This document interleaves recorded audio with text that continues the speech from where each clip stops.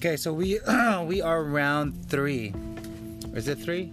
Tuesday, Wednesday, Thursday. Round 4. Yeah, round 4 of the triple double spree, I call it. Yeah, and it's rough. It's hard. I was trying to explain it to my manager, to my general manager last night, that it doesn't. You can't make people, like, you can't assess. What is this like phrase I'm trying to say? You can't make your employees work the way you work because everyone's different.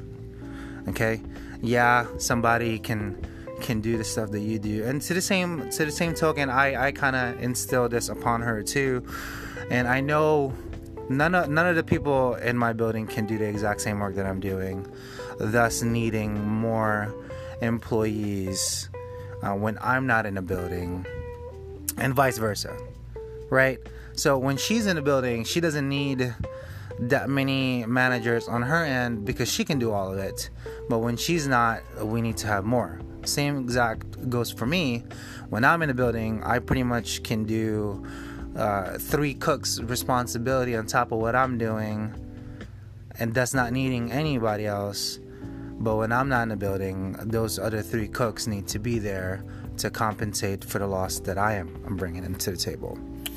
And so we were kind of chatting, kind of, having fun about all of our other employees. Because, you notice what they can and can't do. And it's a horrible way of trying to explain it. Right? You're like, oh, this guy can only do so much, blah, blah. Or this woman can only go for this long. Yeah, we assess everyone's capabilities no matter what. And so we can better understand the way business flow when we're not in the building. Because ultimately, that's why we're in the position that we're in. We are the top dogs, pretty much. And to better, not make everyone's lives easier, but to better smooth out the shift when we're not in the building, is essential to the business. Okay, because 1, we can't always be here. There has to be a day off between the 2 of us. And 2, for everybody else that thinks it's like the conquering mountains, it really isn't. All right, but how do we get them to work as efficiently as we do? That's the challenge. But before I further digress, just a word from our sponsors.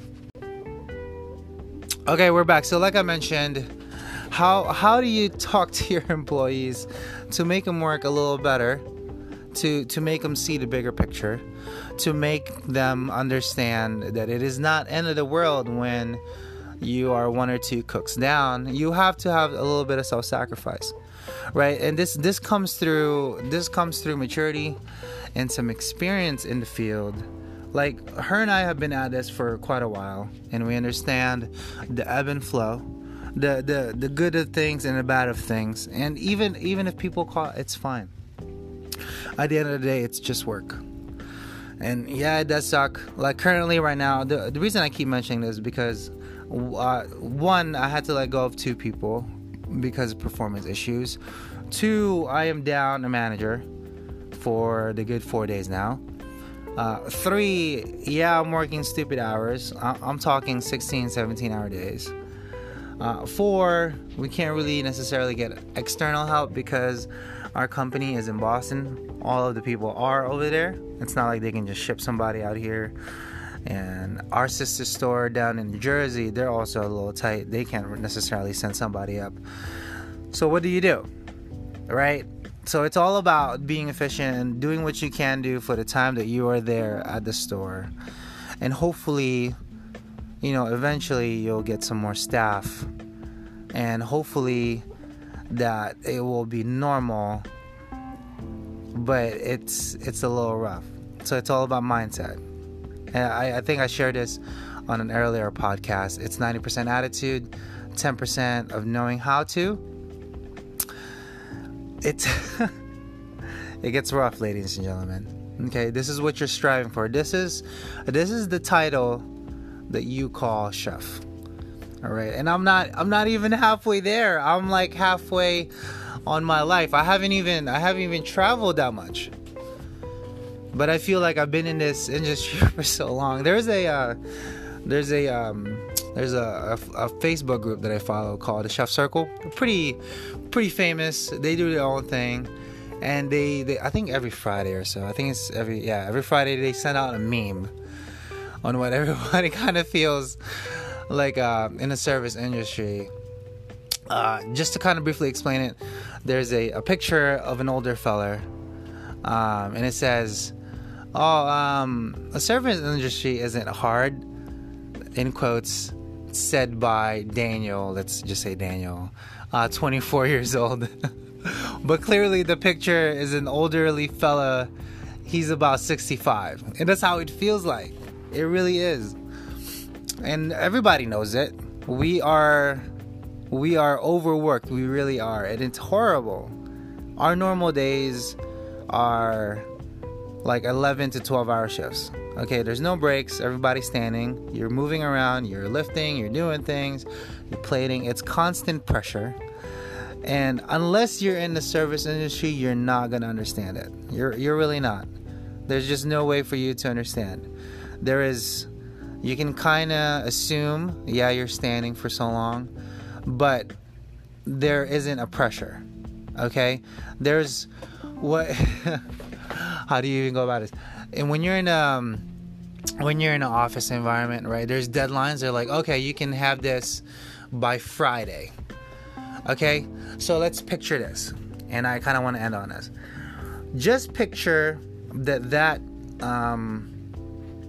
project needs to be done in 20 minutes. Every day, the entire day, every 20 minutes of your time in the restaurant.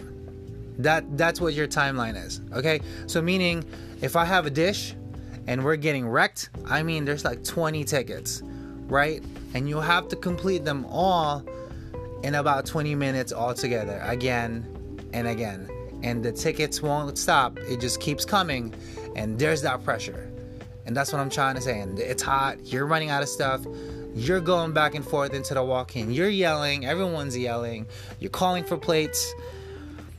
Yo, if you're not ready for that, oh man, I don't know what else to tell you.